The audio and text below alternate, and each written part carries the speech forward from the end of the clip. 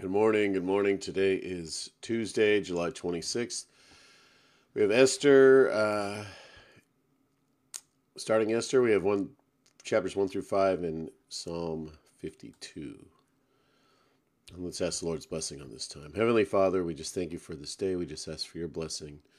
Right now, fill us with your spirit as we read your word, Lord. Okay, Esther tells the story of God's mysterious providence at work to rescue his people from disaster. It happens through the most unlikely people and in surprising ways, encouraging us to look for signs of God's direction in our own lives. And we'll include a link to that video. Esther chapter 1. Now in the days of Ahasuerus, the Ahasuerus who resigned from India to Ethiopia over 127 provinces. In those days was King Ahasuerus, sat on his royal throne in Susa, the citadel. In the 3rd year of his reign, he gave the feast for all his officials and servants, the army of Persia and Media, and the nobles and governors of the provinces were before him, while he showed the riches of his royal glory to the splendor and pomp of his greatness for many days, 180 days. And when these days were completed, the king gave for all the people present in Susa, the citadel, both great and small, a feast lasting for 7 days in the court of the garden of the king's palace. There were white cotton curtains and violet hangings fastened with cords and fine linen and purple to silver rods and marble pillars, and also couches of gold and silver on mosaic pavement of porphyry, marble, mother of pearl, and precious stones. Drinks were served in golden vessels, vessels in different kinds, and the royal wine was lavished according to the bounty of the king. And drinking was according to this edict. There is no compulsion, for the king had given orders to all the staff of his palace to do as each man desired. Queen Vashti also gave a feast for the women in the palace that belonged to King Ahasuerus. On the 7th day, when the heart of the king was merry with wine, he commanded Mehuman, Biztha, Harbona, Bigtha, and Abagtha, Zethar, and Carcas, and the 7 eunuchs who served the prince in the presence of the king Ahasuerus, to bring Queen Vashti before the king with her royal crown, in order to show the peoples and the princes her beauty, for she was lovely to look at. But Queen Vashti refused to come at the king's command, delivered by the eunuchs. At this the king became enraged, and his anger burned within him. Then the king said to the wise men who knew the times, for this was the king's procedure towards all who were versed in law and judgment, the men next to him being Karshena, Shethar, Admatha, Tarshish, Meres, Marsina, and Memucan, the 7 princes of Persia and Media, who saw the king's face, and sat first in the kingdom, according to the law, what is to be done to Queen Vashti, because she has not performed her command of the king as Ahasuerus delivered by the eunuchs. Then Memucan said in the presence of the king and the officials, not only against the king has Queen Vashti done wrong, but also against all the officials and all the people who are in the province of King Ahasuerus. For the queen's behavior will be made known to all women, causing them to look at their husbands with contempt, since they will say, King Ahasuerus commanded Queen Vashti to be brought before him, and she did not come. This very day the noble women of Persia and Media who have heard the queen's behavior will say the same to all the king's officials, and there will be contempt and wrath in plenty. If it please the king, let a royal order go out from him, and let it be written among the laws of the Persians and the Medes, so that it may not be repealed, that Vashti is never again to come before King Ahasuerus, and let the king give her royal position to another who is better than she. So, when the decree made by the king is proclaimed throughout all his kingdom, for it is vast, all women will give honor to their husbands, high and low alike. This advice pleased the king and the princes, and the king did as Macmucan promised. He sent letters to all the royal provinces in every province in his own script, and to every people in his own language, that every man be master in his own household and speak according to the language of his people. Chapter 2. After these things, when the anger of the king Ahasuerus had abated, he remembered Vashti and what she had done and what she had been decreed against her. Then the king's young men who attended him said, "Let beautiful young virgins be sought out for the king, and let the king appoint officials in all the provinces of his kingdom to gather all the beautiful young virgins to the harem in Susa, the citadel, under custody of Haggai, the king's eunuch, who is in charge of the women. Let their cosmetics be given them, and let the young women who please the king be queen instead of Vashti." This pleased the king, and he did so.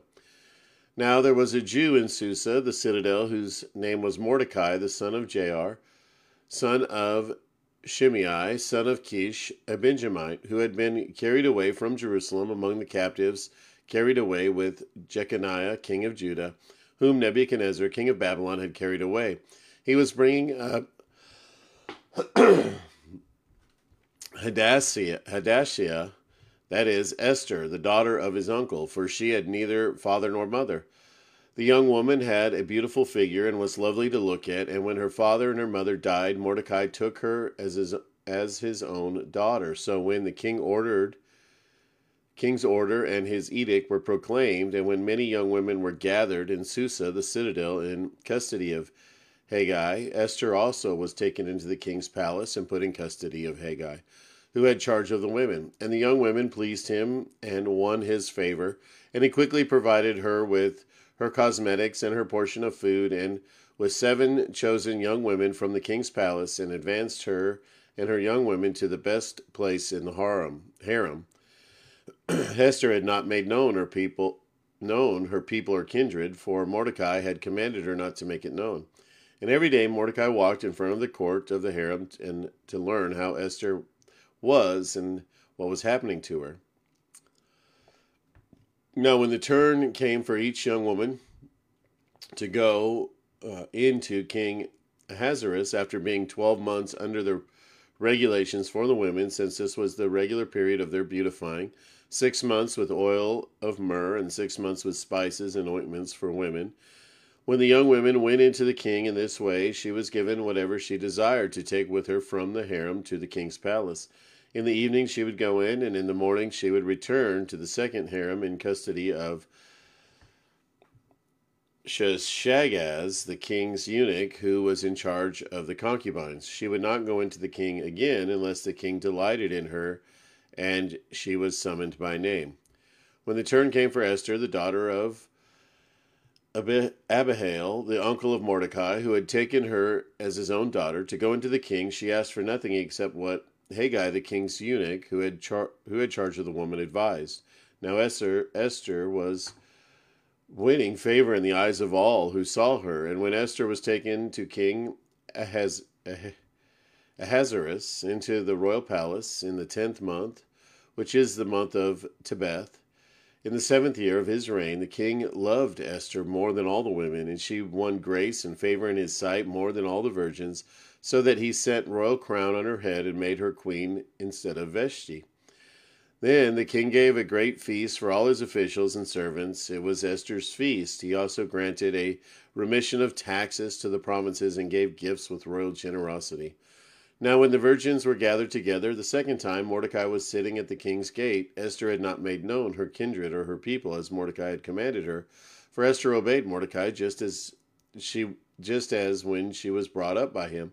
In those days, as Mordecai was sitting in the king's gate, Bigthan and Teresh, 2 of the king's eunuchs who guarded the threshold, became angry and sought to lay hands on King Ahasuerus. And this came to the knowledge of Mordecai, and he told it to Queen Esther, and Esther told the king the name of Mordecai. And when the affair was investigated and found to be so, the men were both hanged on the gallows, and it was recorded in the book of the Chronicles in the presence of the king. Chapter 3. After these things, King Ahasuerus promoted Haman the Agagite, the son of Hammedatha and advanced him to set his throne above all the officials who were with him.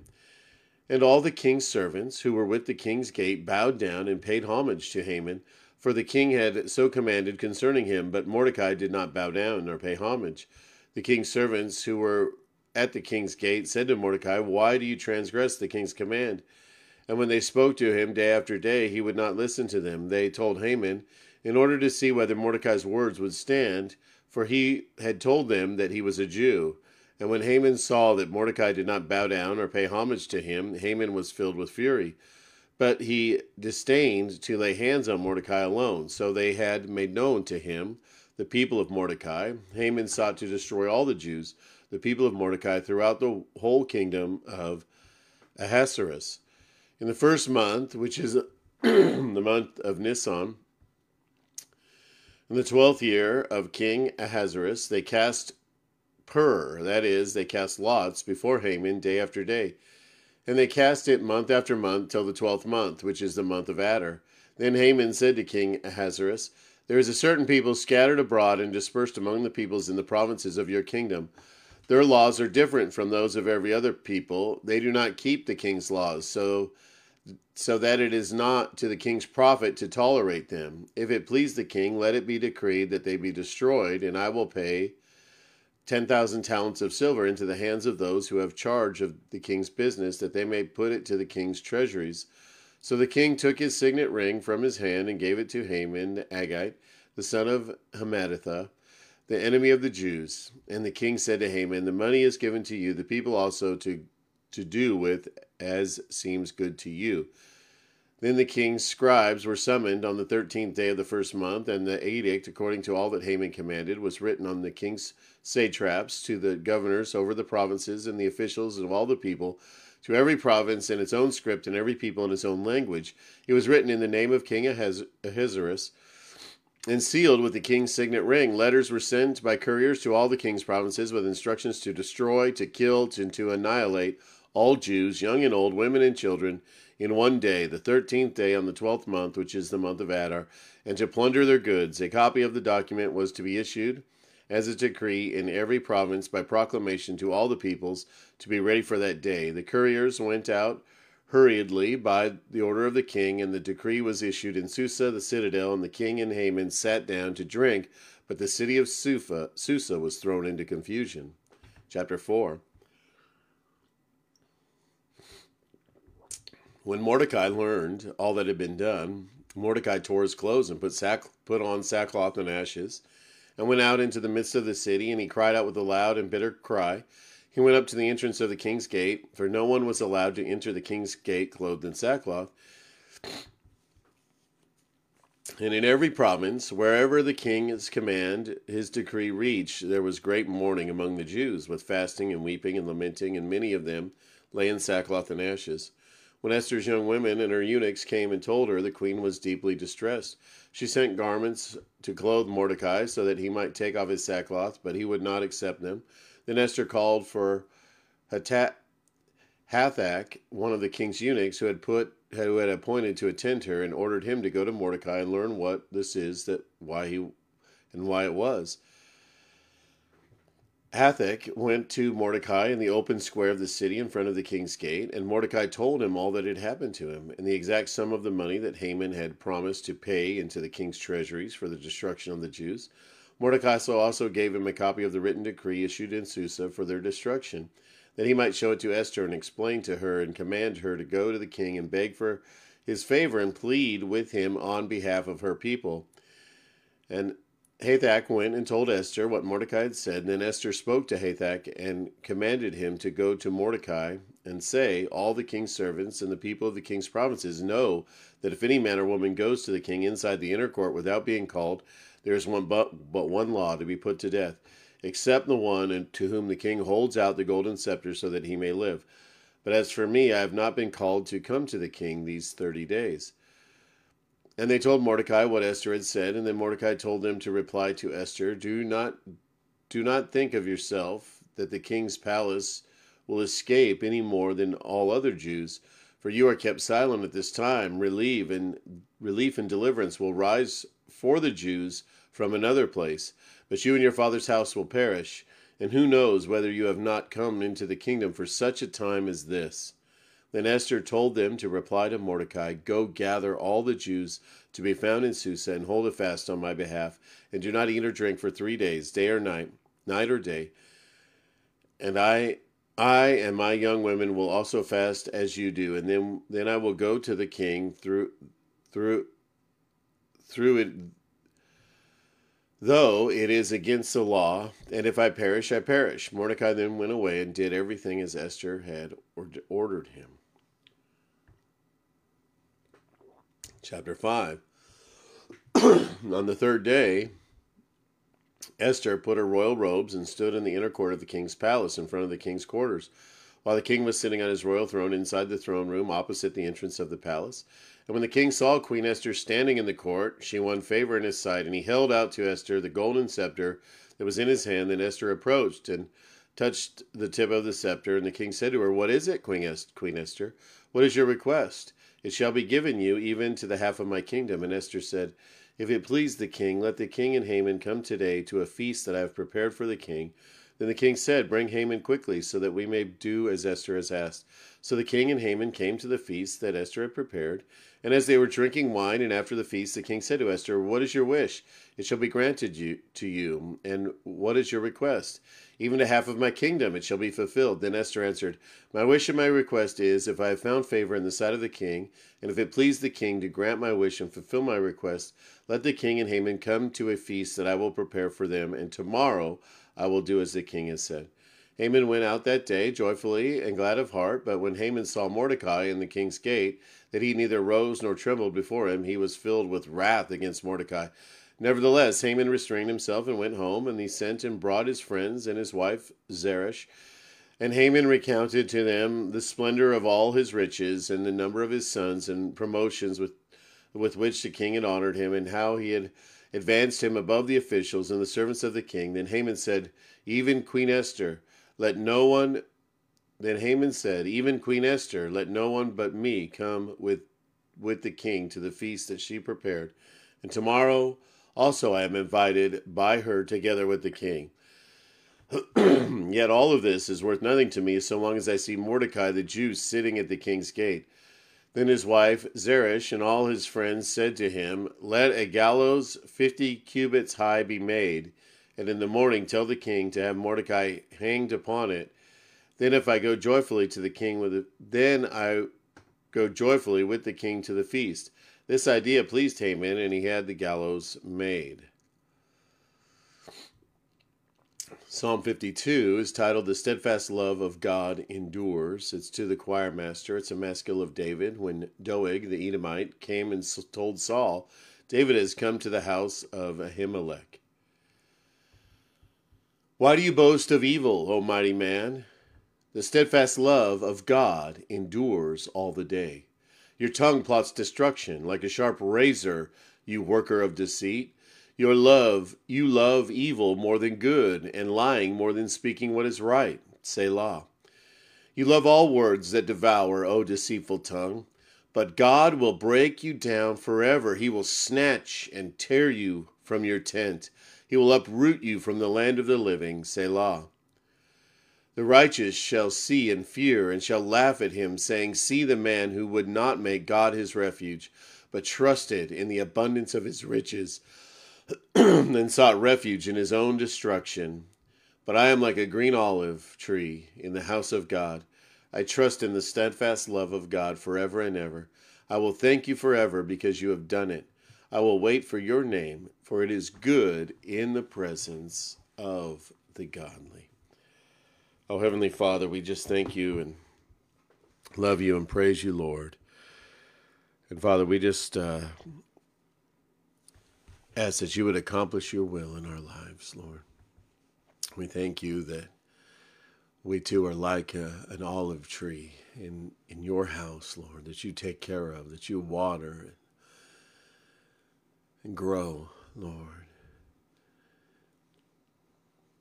We thank you so much for watching over us, for meeting our needs, Lord, and we just thank you for graciously and abundantly meeting all our needs. And we ask again that you continue to do that, Lord. We ask for your forgiveness, Lord. We ask that you would lead us not into temptation, Lord. Deliver us from evil. Help us to forgive like you forgive, Lord. Help us to follow your will, Lord, today, that we would stay in step with your Spirit, Lord. And Father, we just lift up those that are going through difficult times, Lord, that you would provide healing, Lord, that you would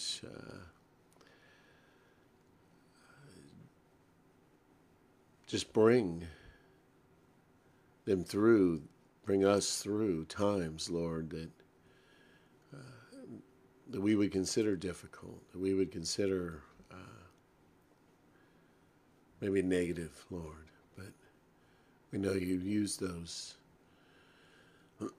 use it all for good for us, Lord. So we just ask that you would help us to remember that, Lord. Help us to be looking for what you're doing in our lives.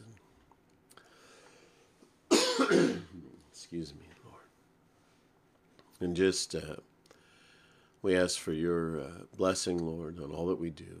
And Lord, again, that you would guide us, that you would strengthen us, that you would fill us with your Spirit, Lord, that we would hear from you, your direction clearly, Lord, and that we would walk in that direction, Lord. Lord, that we would see the needs in others around us, and whatever that might be, Lord, that you would give us the right words to say, Lord, to encourage them, to draw them closer to you, Lord. And so, Father, help us to be attuned to your Spirit. Help us to just be connected, Lord, that vine, or the branch connected to the vine, Lord. Help us to just have an amazing, solid grasp